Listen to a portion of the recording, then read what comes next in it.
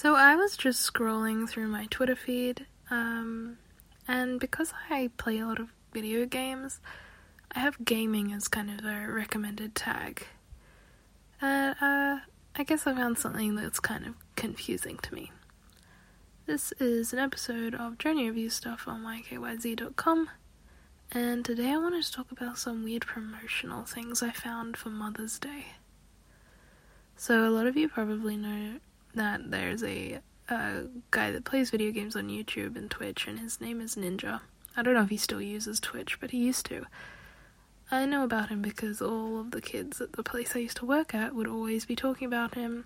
Something about his blue hair, I think, appeals to kids, because I guess you don't see a lot of males with coloured hair in the media. It's more of a feminine thing, I suppose.